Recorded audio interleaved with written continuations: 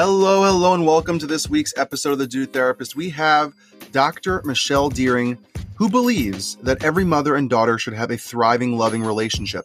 This refreshing approach has made her a sought-after speaker, online educator, and consultant. Before running her consulting business, Michelle served as a licensed psychologist and board-certified sport psychologist at a Big Ten university, Fortune 500 corporate trainer, and high education professional. Nowadays, you'll find her speaking at conferences, training for her next Reebok Spartan Sprint race, and practicing rudiments on her drum kit, all while coaching, serving clients, and recording her hit podcast, Mother-Daughter Connections. You know, as a father of a daughter, I'll never understand the relationship between my wife and my daughter. So to have someone like Dr. Deering out there educating, helping, someone who understands, with a lot of knowledge behind her, makes me feel a lot more comfortable that I can learn and educate myself. So for all the moms and daughters out there who are tuning into this week's episode, let's get right into it. Hello and welcome to this week's episode of The Dude Therapist. I'm super excited to have this colleague, friend, someone who's so supportive of everything I do. Is just a fun-loving, laughable, really great person. She's not laughable. She laughs a lot and really is just makes a really wonderful person to chat with and get to know. Dr. Deering is here with us to talk about the mother-daughter relationship. That's her specialty on how to really build stronger relationships and not be so filled with drama, but calmer and more connected. So, Dr. Deering, could you introduce yourself to the listeners? Well, hi, everyone. I am so excited to be here. My name is Dr. Michelle Deering, and I am a mother-daughter relationship personal trainer. And what that means is that I'm all about, and my heart is, and my passion is to educate, encourage, and equip busy moms with tools and strategies to actually help them make intentional connections with their daughter so that they can create meaningful communications with them. So that's my heart. That's what I'm all about. I'm also happily married to my BFF for the last, it'll be 30 years this year. And I'm the mother of twin daughters who are young adults crushing it. So that's amazing. I mean, that's the goal right there. And you know, something I always like to ask professionals in this field is what pushed you to your niche or niche, depending on what you want to choose, and maybe what pushed you to be either a coach or a mental health professional. Well, I was raised by a single mom in the South Bronx, actually, and I had no idea that I wanted to get into the field of psychology. Actually, I thought it was a joke when the idea came to my mind back in a long time ago. And so, you know, in my family, growing up, the options were typical Jamaican family. You're either a doctor, a lawyer, an engineer. And so I chose medical doctor, got to Brown University, got to my sophomore year, organic chemistry kicked me in the butt and was sort of like, well, I guess I'll just major in bio. And so I majored in bio, did some journalism on the side and got out of school, had my first job was as a math teacher. My second job was in human resources at a Fortune 500 company. And during that time, I was doing outreach to the community in Boston, and I was working with teenagers. And during the summertime, I started noticing that there were just these trends of transitions that were very difficult for them, given the teenagers I was working with. And that just got my heart really longing more to be of help to teens making transitions from high school to college. And so when I got to Rutgers to do my doctorate in counseling psychology, my whole focus was all about transitions. How do folks cope and make transitions? Fast forward, now I'm my twins came in the middle of my doctoral program. So fast forward, they're about to enter middle school. And one of my daughters, who I'd had a very, close, nurturing kind of relationship with, I just, during the pace of my work and career, didn't realize that I had unintentionally started repeating some of the same patterns that my mom had done with me, not listening, overlooking, being very critical. And that ended up taking a toll on her to the point where she ended up expressing that she didn't want to live anymore. And that was my hard pause, my wake up call moment. And I thought, I really need to pause, reflect on what my behavior has been doing and how it's been affecting her. And I need to do differently. Fast forward 3-year time period where I was working on myself, put myself into therapy, got some real insights as to what was going on. It took those 3 years to really just repair the relationship with my daughter, who now we have this wonderful relationship. And, as I said, she and her sister are crushing it as young adults. And we even chuckle now, which is kind of the neat thing about, some of the stuff. Like, she can mimic me. She knows, like, when I'm about to, like, have my moment. And I know when she's about to have her moment. And we're able to just stop and regroup and reconnect. And so that was what was kind of the bedrock. And then when my husband and I moved our family to North Carolina, I was in a cul-de-sac with a lot of younger moms, and I started noticing that the way in which the moms interacted with their daughters was different than their sons, and it started to pain me. It was like I was almost reliving stuff all over again, and they would ask me questions, and then I just thought to myself, how can I be of help to more moms, which is what led to my writing my book, What Mothers Never Could Tell Their Daughters, because I wanted to give moms more of a conversational approach to how to actually do that pause. My book is not a self-help per se. It's more like, hey, you and I are hanging out at Starbucks and we're just yapping. And I'm just talking to you about things and noticing things. So that's how I got to doing what I'm doing. It's my heart, because I believe that your mother-daughter, your relationship with your mom, whether you're a guy or a gal, your relationship with your mom is the foundation for everything else that will transpire.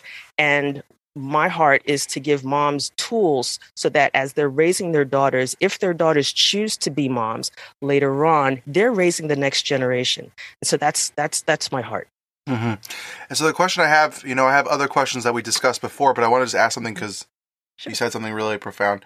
But I want to just ask a quick question. What is the difference between the way mothers talk and deal with their daughters versus their sons?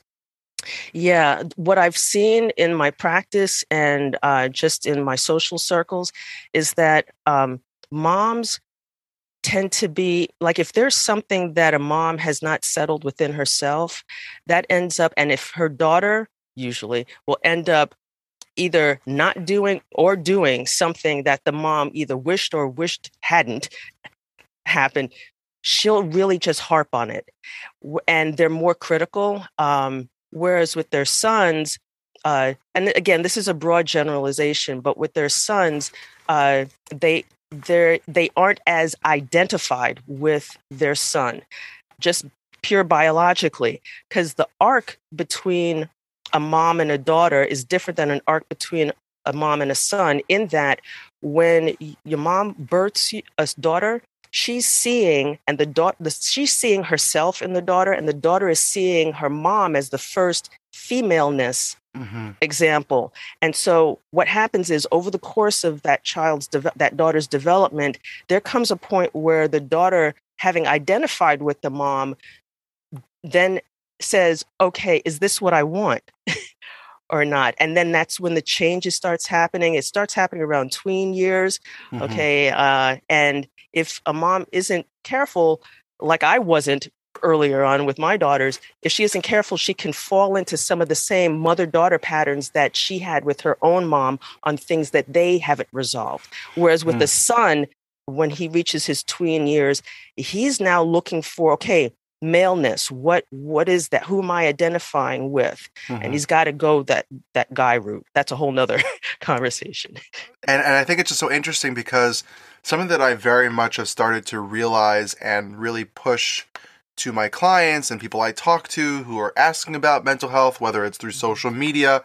Of course, I never answer, that social media is not a replacement of therapy. It's more like, should I go to therapy or not? It's like, yes. Yes, right. I'm a little biased, Yeah. on coming to therapy. But in the I hear you. end, something that's I think really important that people don't understand is there's stuff within us that impact how we behave and see the world without it being a crisis or that we are quote unquote insane or crazy. I hate those Right. words, but Yeah. we have things that color our world that we don't even know about. So sometimes I really suggest, especially let's say I'm a relationship specialist. Mm-hmm. So before you get married, go talk to someone. Before you dive into a deep relationship, a long-term Yes. relationship, engagement, marriage, lifelong commitment, whatever you want to do, Mm-hmm. find out what your past is with relationships before you get into it, and then boom, it explodes, and then you're like, oh Right. no, crisis. So Right. I highly suggest that for parents as well. Mm-hmm. Even like 2, 3, a month session, 2 month session before, Right. or even in the beginning of the baby, because I don't know about you and my wife, I have full permission to talk about this. My Uh-huh. wife's and I's relationship Yes. during the first year of Ricky's life, my daughter's life, was one Mm-hmm. of the hardest times in our marriage. Now, we're not married that long. It's Mm-hmm. ongoing on 7 years, Okay. but we're still like newlyweds, and maybe we'll view Mm-hmm. ourselves as newlyweds till the day we die. And I don't mind. Giddy and cute and wonderful. Right. But that we never had a place to understand what we needed as individuals as well as parent. Like we never talked about that because how could we? We weren't parents. Like how do we Right. know what the other person's going to need as parents if we've never been parents before? So Right. now, going on baby number 2, at this point when the episode airs, we will have a few month old baby, newborn Mm-hmm. baby. Mm-hmm. We're already prepared and ready and more equipped to be able to communicate our needs and even know what our needs are to begin with. So I love what you're talking about is like noticing and saying, okay, you probably have patterns and things from your parents. Doesn't mean that that something's wrong, that there's a Mm-hmm. problem, but Right. be aware of it so that all of a sudden when you're sitting with your daughter, your son, tweens year, and you're like, oh gosh, what is happening? You at least have some awareness and then you can pivot and cope with it. So yeah, sorry, go for Yeah, it. no, I was totally agreeing with you, and you said something that's real key in terms of you talk about it, the communication between you and your wife. Now, for me and my husband, it was 9 years between when we got married and when we had our kids.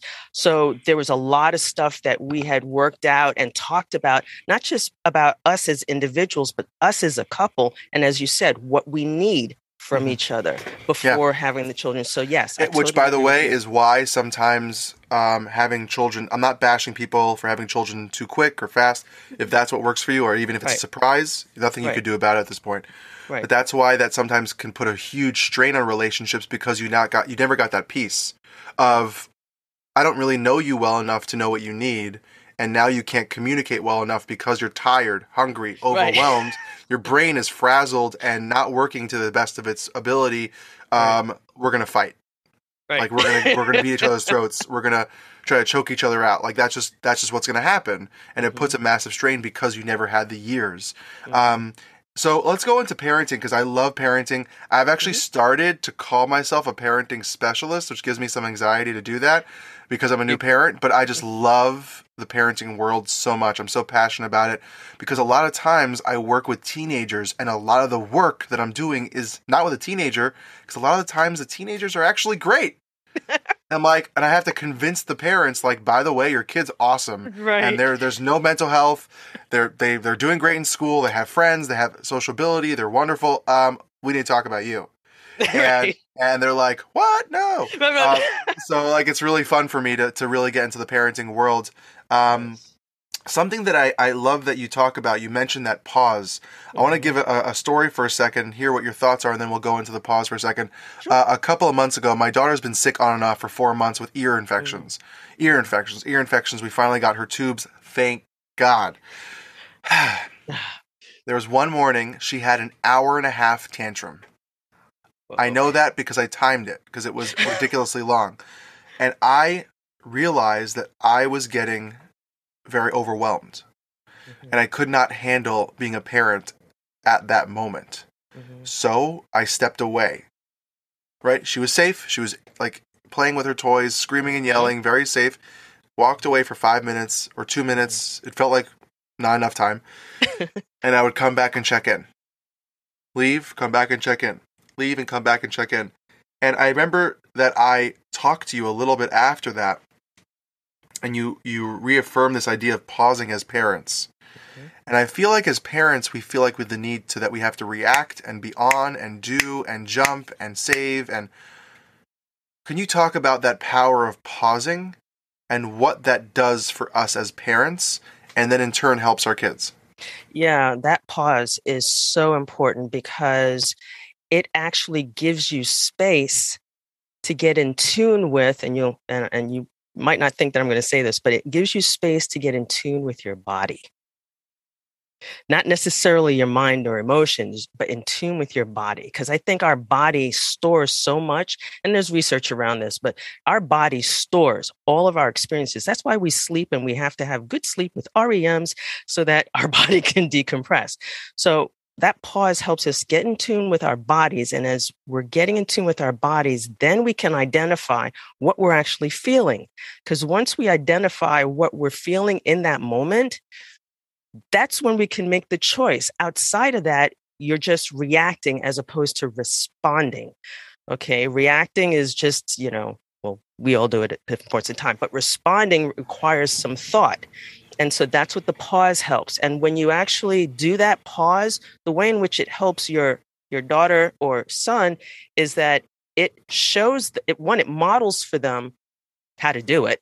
And then two, it shows them that you're actually putting some thought into whatever is the next thing that's going to come out of your mouth, as opposed to reacting. Because once you say those words, you can't take them back. Now, one might think, okay, I said the words, I can't take them back. Pardon me, screwed. Can I say that here? I'm screwed. Can curse. You can say worse than that. I promise. Okay. So I'm screwed. But my contention is, even if you feel screwed in the moment, that's a perfect opportunity, or I should say a wonderful opportunity to connect differently with your son or daughter. A lot of times, at least women in particular, we tend to beat ourselves up because there's this standard of, as you said, mom's got to be on all the time. It's almost like this perfection thing. And that starts a cycle, which we can get into later. But my point is that pause actually helps you determine how you want to respond in the moment. And for you, it sounds like you knew you needed to leave the room. Okay, if that's your way to decompress, leave the room, do that. You already made sure she's safe, and then you came back and checked in. For others, a mom might need to say, and she has the ability to say, mommy's going to go over here right now. I'll be right back.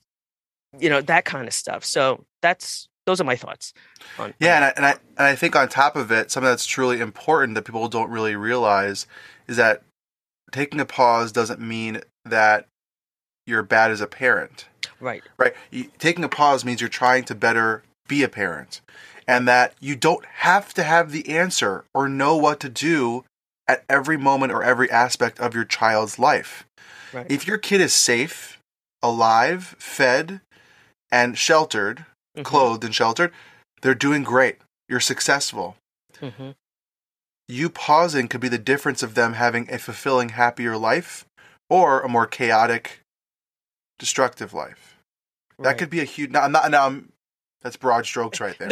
Right? If you don't pause, your kid's going to have a chaotic life. Right? Right. No, be scared. No, but saying, it's more of the idea that you can gain control over your ability to react. You don't... This is something that I talk about when it comes to even active listening. Mm-hmm. Taking a 2 to 5 second pause feels like a long time, but it's really not that much time, and it can help your brain reset and actually answer correctly, clearly, and in the right way. Right. That's all it takes is 2 to 5 seconds to be able to just take a pause, gather all the information that's in front of you, maybe try to take in all the aspects of the situation, your child, yourself, and the bigger picture, and then jump in. Right? So, and I know you talk about the idea of pausing to be aware of their behaviors. Yes. So we talked about the parenting side of it. Can we talk about how the focus of pausing is for the kid and being aware of their behaviors and what that means? Yeah, actually, in that pause, what you're needing to do in that moment, let me just back up for a second. Go for it. Because there's this underlying message that moms have about perfectionism. All right. And I think that instead of aiming to be perfect, aim to reflect. And that's what happens in the pause for your son or daughter or son, is you're giving yourself an opportunity to actually take in what they're thinking, feeling, and expressing in that moment. Because as you do that, that's when you're going to be able to reflect back to them what they are thinking, feeling, and doing in that moment. That process of reflecting is something that happens really early on for a mom as she's holding her baby. Not to get technical, attachment theory. It's all about what are you mirroring back to your daughter. That continues even as they're teens. What you're reflecting back to them, when you do that, they end up feeling heard. Well, actually, they end up feeling seen, heard, and understood. Those are like three of the main things that all kids need, but in particular, young girls, because they are bombarded with so much, especially during the tween years, about how they look, how they behave, who they're hanging with, who's saying what, who's liked me, who's friend me, who's not. They need to be seen. I mean, when was the last time you actually looked at your daughter and smiled at her just because, and didn't say anything, but just smiled at her because you were glad to see her? Next thing, she wants to be heard. We as women, we know, especially if you're with a significant other, it's sort of like you've just had an awful day and you go and you rant to them, but they don't hear you. You know what that feels like. Okay, so what you're trying to do in that moment of reflection is you're pausing, not just only to consider your behavior, but then to put yourself in empathetically in the shoes of your child, and then reflect back to her so that she is seen, heard, and understood. That's really necessary. Love that. And there's, by the way, just so much research behind that. I know if you read like Tina Bryson's book, yes. Or Dan Siegel's book on showing up as a parent, they talk about the 5 S's. And being seen is one of them, right? Is helping your children be seen. And that means respected for their opinion. That means that you're actually taking their opinion and their thoughts for real and validating it.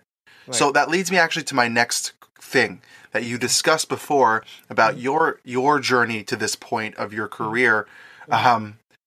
Something that I think a lot of kids come to terms with when they get older is looking back on their relationship with their parents, questioning, reading into, reflecting, going to therapy about it, understanding some unhealthy patterns and unhealthy communications, and of course, hopefully good things too.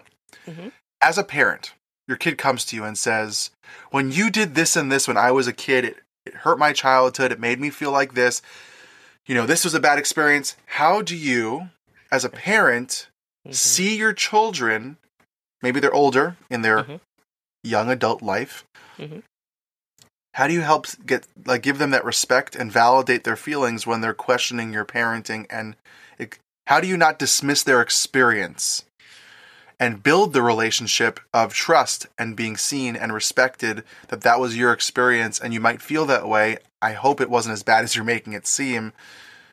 I'm sorry, or let's work on it. Yeah, yes, I have had that. My daughters have said that to me. My gosh, the things they remember. And so in those moments, and I know it's really, really hard because, as I said, moms have been fed this message of they have to be perfect. And perfect means that they are close with their daughters and that there's never any conflict whatsoever. If you can remember anything from our time together, that's not reality. Okay, we're going to have conflict. We might not be as close. So in those moments when my daughters have done that with me, what I've done is and it takes a lot of energy, shut my mouth and just listened. And after they've done, the very next words out of my mouth are usually, I hear you and I'm sorry.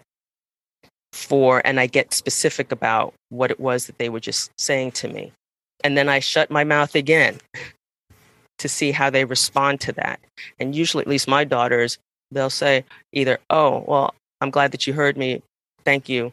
And or my other daughter, who's more talkative, she'll say, more about it, and I'll just sit there and listen. There's something to be said for how to apologize in the moment to your daughters or sons, and that cannot be underestimated. The power of an apology. I have just finished. I think one of my episodes was talking about a couple episodes ago about how it's really hard to apologize because the I am sorry, it's taking ownership of it. Even if it was unintentional, that was your daughter's experience, and you have to validate that. To not validate it is really kind of erasing and taking a chop at her identity. And so I know in our heart of hearts as moms, we don't want to do that. But reactively, notice I use the word reactively, we end up doing that. And what I'm saying is that's why you just need to pause, close your mouth, and just listen. And then the very next words need to be, I hear you, which then validates her. And then I'm sorry and then be specific. And the point is that as a parent, it's very hard to be questioned of like, I'll give you a personal example. Mm-hmm. I didn't have a terrible childhood, but it doesn't mean that, my relationship and the experience that I had as a kid were perfect. Mm-hmm. My brother and my parents' relationship was a little chaotic, to say the least. Mm-hmm. He wasn't the easiest person to deal with when he was a teenager. A lot of yelling and screaming in the household. Mm-hmm. And, as now being older and a therapist, I guess I become very self-reflective on my own self and going to therapy myself. It just helps you gain perspective. And there's questions I have and clarifications and just talking points with my parents. And the hard part is that when you say, when I grew up, my experience was blah, blah, blah, and it made me feel blah, blah, blah. And they go, well, that's not what it was supposed to be. And it didn't happen that way. And of course it wasn't that. And that's only your thoughts. That didn't really happen, right? Yeah. That's a very easy thing for parents to say to their kids who are asking, talking, wanting clarification, or trying to just be heard. Mm-hmm. And all that does, and this is, by the way, a relationship experience or even any conversation you have with someone, when you have a struggle with someone, you say, when that happened, I felt blah, blah, blah. And someone goes, no, you didn't. You can't feel that way. That's not what I meant. Yes, you can feel that way, and it still could be not what the person meant. So by saying that, what you're doing is stealing their experience and kind of shutting off any opportunity for them to go, this hurt me because, and you go, well, it can't hurt you because that didn't happen. Right. This is not a delusional conversation here. Okay. This is someone's experience. Mm-hmm. And research shows actually if you take two kids growing up in the same household in pretty close age, they have very different experiences with the same parents. Right. Because how you parent each kid is different. The feelings and perspectives of each kid is different. And how they grew up is different and how they see the world is different. So there's no facts. There's no like baseball or football, like let's go to the replay and the videotape. That doesn't exist. So dismissing, and I've been seeing this in a lot of mom groups, of like, my daughter just said to me, when you did X, Y, and Z, I felt that my childhood was stolen. Or I felt that I had to be an adult faster than I wanted. Or you were this, that, and the other thing, or it made me feel, how do I reconcile that with my kid? And the biggest thing is listen. Right. It's not your time to defend your high horse as a parent to go, I was amazing. You suck. Right? That's not the point. Right, exactly. The kid is not saying that you were a terrible parent. They're saying that their experience was hard or not ideal. And that just takes listening and validating their experience, not for you to prove them wrong that it was not what they experienced. Right. Yeah. And it pains me on two levels when I hear that. And by the way, there are twin studies that show the same thing. You can raise twins in the same family and they have different experiences. But what pains me about that is how much hurt, unresolved hurt that exists in a mom who would take that defensive action. The reaction is because we're scared of rejection and quote unquote perceived societal failure.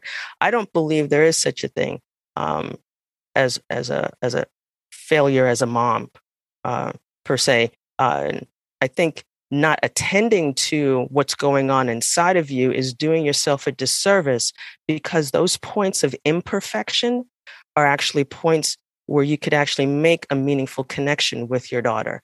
And if you can see it more as an opportunity as opposed to an offense or a negative comment on your parenthood, that will shift things for you in your relationship. I mean, I'm amazed time after time with the moms that I work with, whether it's in my, mom mentoring group or, I'm talking to them or via online in a session.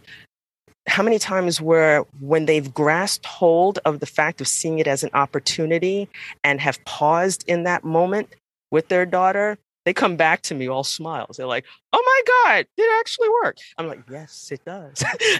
But that's a secret, by the way, for any relationship, even in your marriage or long-term relationship with your partner. Yes. When we're questioned or pushed against the wall, of course we're going to defend. We're going to feel attacked. We're going to fight back and have no regard for the other person's feelings because we feel in danger in some way or another. And sometimes taking that pause to gain perspective about what the person's actually feeling, what they're actually saying, and not being a personal attack. Now, if it is, of course, that's something to talk about. Right. But a lot of times it's not. A lot of times it's someone's perception of feeling attacked. And then it's taking a pause and going, okay, what's really happening here? What are they actually saying? What are they actually trying to convey? Let me listen harder, take a pause, and ask them to clarify versus going, "You're stupid," right? And like that's because then that's going to make things worse. Right. And I do that very often as well. I'm not immune to reacting, but the more pauses we take and the more perspective and objectivity we can give, and have as much positive regard for the people in our lives who are talking to us, it just helps with creating a better relationship. Which leads me to the next point and last point. Hopefully we can get this in is, a big myth and a big thing that people say. I know to me, having a young daughter is like, wait till they become a teenager. Oh, geez. You're going to be in trouble. oh my gosh, she's sassy now. Just wait till she's a tween. Oh, so Lord.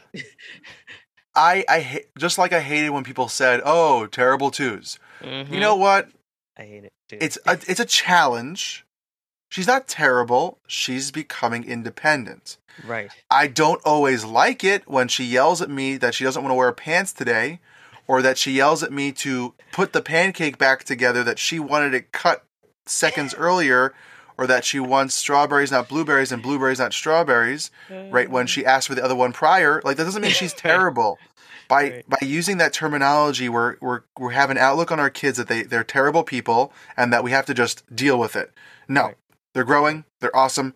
It's just a challenge. So same thing going for teens and tweens. When you talk about this topic often, you're very big on, like you said, a tame versus less and a less drama-filled. How do we start that process? How do we create that environment? And how do we hopefully, yes, of course, this is not a 100%, promise that if you do X, Y, and Z that there won't be drama, but we want less drama. How do we start that process with our teens and tweens? Right. I'm not a fan of the term drama. It has such a negative connotation. Everyone has a story in their life. Okay. And you as the mom have already have been living your story way before your daughter showed up, and she's figuring out her story. The way in which you have less, we're just going to use the word because we can't think of another one, drama in that relationship is one, to recognize that first and foremost, she's trying to become her own person apart from you. And the way in which you think and feel about the separateness of her from you is going to influence how you respond to those moments, be they big or small, of when she is doing something either not the way you'd like her to do it, or not the way you told her to do it, or not the way you would prefer her to do it.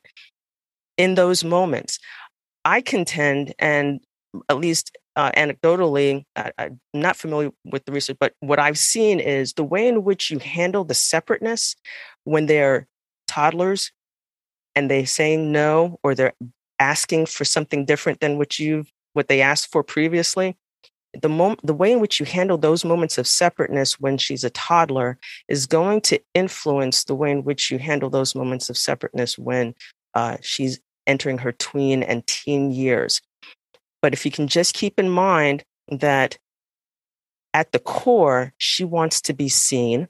We've talked about this before, but she also needs to be heard. And that's where the two ears, one mouth, twice as much listening as opposed to talking is going to be key. Not that you're silent, but that you need to be more strategic and intentional about when it is you say what you're going to say and how you say it. My mom used to say, it's not what you say, it's how you say it. I'm like, yes, Ma, please.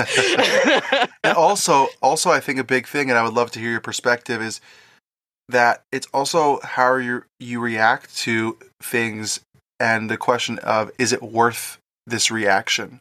So, for example, I'll give a nine out of made sense.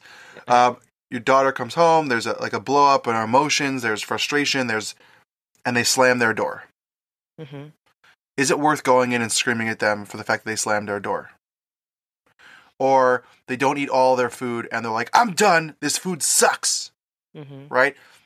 That's a moment, an opportunity to say, like, to let that, not let it slide that you're letting it go, but wait till it calm down versus attacking in the moment. It's about timing with everything. So you might have a rule in your home, we don't slam doors. But there's probably something going on for your child to slam their door. Right. So that's not the point where you just jump on it and go, I'm going to go yell at my daughter now because they slammed the door. That's a rule in our home. But you can wait an hour. You can wait till the next day and just check and go, hey, hun, babe, my love, whatever you call your children. If you have a more ridiculous nickname, go for it. I call my daughter Rickster, even though her name is Ricky. So I go Rickster. And I go, what's going on? Like, we don't do that in the house. Is everything okay? Right. Not, we don't do that. Don't you dare do that again or else. Right. It's, what's happening? Are you okay? Right. That's not how you normally act. That's not what we do in this household. What's going on? That's just an opportunity of connection versus creating contention because you want to stick to strict rules and the way you run your household. Right. Yeah. Something that someone said to my husband, me, again, we've been married going 30 years this year, that they said to us early on, before we got married, we were engaged. They said, be a student of your wife. That's what they said to him. And likewise to me, of your husband. And what that stuck in my mind, what stuck in my mind as a result of that is be curious, be inquisitive. And I love that inquisitive is all about, well, what was that about? Not why. Why is accusational and judgmental. Is how are you feeling? Not, you should, kind of thing. So if you can just adopt a position of be curious. Oh, this door slammed. If that normally doesn't happen and that's happened, then that should make you curious. I wonder what's going on. And then look for timing in terms of when to approach. But yeah, those are just the additional thoughts I have. But yeah, and also it's just about being cognizant of your child's life and children's life. Right. Whether it's a relationship that's going awry, whether it's a girlfriend, boyfriend, friend, romantic, whether it's school and stress, whether it's things happening in the family, right? Someone's sick or not doing well, drama in the family, stress in the family that's not just in the household but externally. Just be cognizant of that stuff because that impacts and they feed off of that. And it also means that not everything has to be where you start that war, right? Or where you put your foot down. Not everything has to be a fight. Not everything has to need a fight. Not everything has to have a deep and real conversation. Some things, it's about choosing your battles correctly and with intention and perspective. Not everything has to be a real dark talk because they grab the remote from their brother or sister and change to something they want. It doesn't mean like, hey, you're going to your room. Like some things can slide because if the household is built on nitpicking, attacking, constant rebuke, constant fighting, constant do this, do that, you're not doing this, you're not doing that, it creates a chaotic environment that can actually have long-term effects on your children's evaluation and self-esteem of themselves versus letting them be sometimes, letting them live and learn and experience. So, thoughts? Yeah. No, actually, I know that I've said earlier that, and I'm just sticking to daughters right now, that your daughter needs to be seen and heard. The thing I didn't mention is that there's a third thing, is understood. And, I read in Proverbs once, where it says, wisdom builds a house, but understanding is what furnishes it. And so that understanding, if you can have a heart to, let me just try to understand what's going on. And we as moms, I think we're built to hold. And so really paying attention to our body, because our body feeds off what's going on in the house, et cetera, and so forth, and the rhythm and whatnot. So don't discount. Okay, if you're feeling tense, okay, what else is going on around you, so that you can approach with a heart's desire to understand, because understanding is what's going to furnish your house to make it a home, to be metaphorical. I love that. I love, come on. We're in the mental health world. We have to have metaphors. I gave a metaphor to my client recently, and she was like, that doesn't make sense. And then she made fun of me about it. I'm like, you got me. It was a terrible example. But I think it's also really important, that distinction of understanding and seen. Mm-hmm. And giving your kid that space to truly tap in and learn about them. Mm-hmm. Your job as a parent is to help them grow as best as they can to be self-sufficient adults. This is a relationship that you want long-term, not just for right now. And sometimes that takes a lot of stepping away, perspective, apologizing, growing, changing for both of you. And I will say that there's a lot of research by Gabor Mate, who wrote books on trauma. I think it's called The Disease You Don't See. The Scattered Mind, which is on ADHD. And I think he has another one. The Ghosts of something. I forgot the title. I'm really bad at that stuff. But he writes and shows the science behind the energy of a home. So he grew up in Hungary during the Holocaust. He was a very young child. And he said that his parents never said that something bad was happening, but he felt the energy. So it's not just about what you're saying or how you're saying, but how your vibe is, your energy. So like Dr. Deering has been saying so beautifully, take a pause and be aware of how you're showing up in your home. If you're pacing, if you're intense, if your shoulders are up, if you're harumphing around the house, and it creates an environment of fear, of environment of feeling like you're walking on eggshells. You might show love and hugs and kisses and be very loving and understanding, but if the general vibe of the house is, oh gosh, what's mommy going to do next? Or when's daddy going to explode next? That also plays a massive role. So, in the end, what do we learn from this? Parenting is really hard, and parenting is a learning process, and give yourself compassion. Be patient with yourself to grow and learn. Each child's going to bring a different challenge, so don't think just because one child was one way or the other. I know I'm going through that right now, expecting and hoping that my second child is as wonderful and easy as my daughter was when she was a newborn, knowing very well that it could be a totally different world. Last thoughts that you want to get in on this mother-daughter connection for the listeners? Yeah, if moms can, I just want you to know, healthy mother-daughter relationships are possible. Really see your points of imperfection as points to connect differently with your daughter and forge a closer bond. And then lastly, by all means, know that you're enough. And I can't say that enough, so I'm going to say it again. Know that you are enough just as you are. Your daughter has you in her life for a reason. And so my heart's desire is that you discover that. Ooh, okay. I think we need to end on that note. That was just too good. What's that saying? I think the quote is a good parent, because you care, it means you're a good parent or something. Right? I forgot the exact saying. I haven't heard that. Let's just say it's Maya Angelou, because like every good quote's from like, it's always like right. Right? Or like anonymous. But really, Dr. Deering, thank you so much for having me on your show, for our back and forth contact and being a friend and a support system. You're wonderful. You're great. And I want people to access you. So where can they reach out to you and find you? Well, the best place to listen to one is to listen to my podcast, Mother-Daughter Connections, which you can find on any podcast platform. Then visit me at my Facebook group, which is at Mother Daughter Connections, FB, as in the letters face in the word Facebook. So at Mother Daughter Connections FB, and then there's a freebie. If you have conflict with your daughter and you want less, I have a quick guide to less arguments with your daughter. You can get that at bit.ly/less arguments. And I think you'll have the other information in the show notes, but those are the way to get it. Perfect. Thank you so much for being on the show today. You're quite welcome, sweetheart.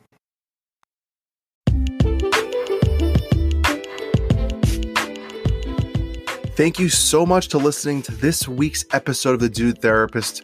And it only is happening because of you, the listeners, tuning in every week, even twice a week, to this show all about mental health, relationships, and wellness topics.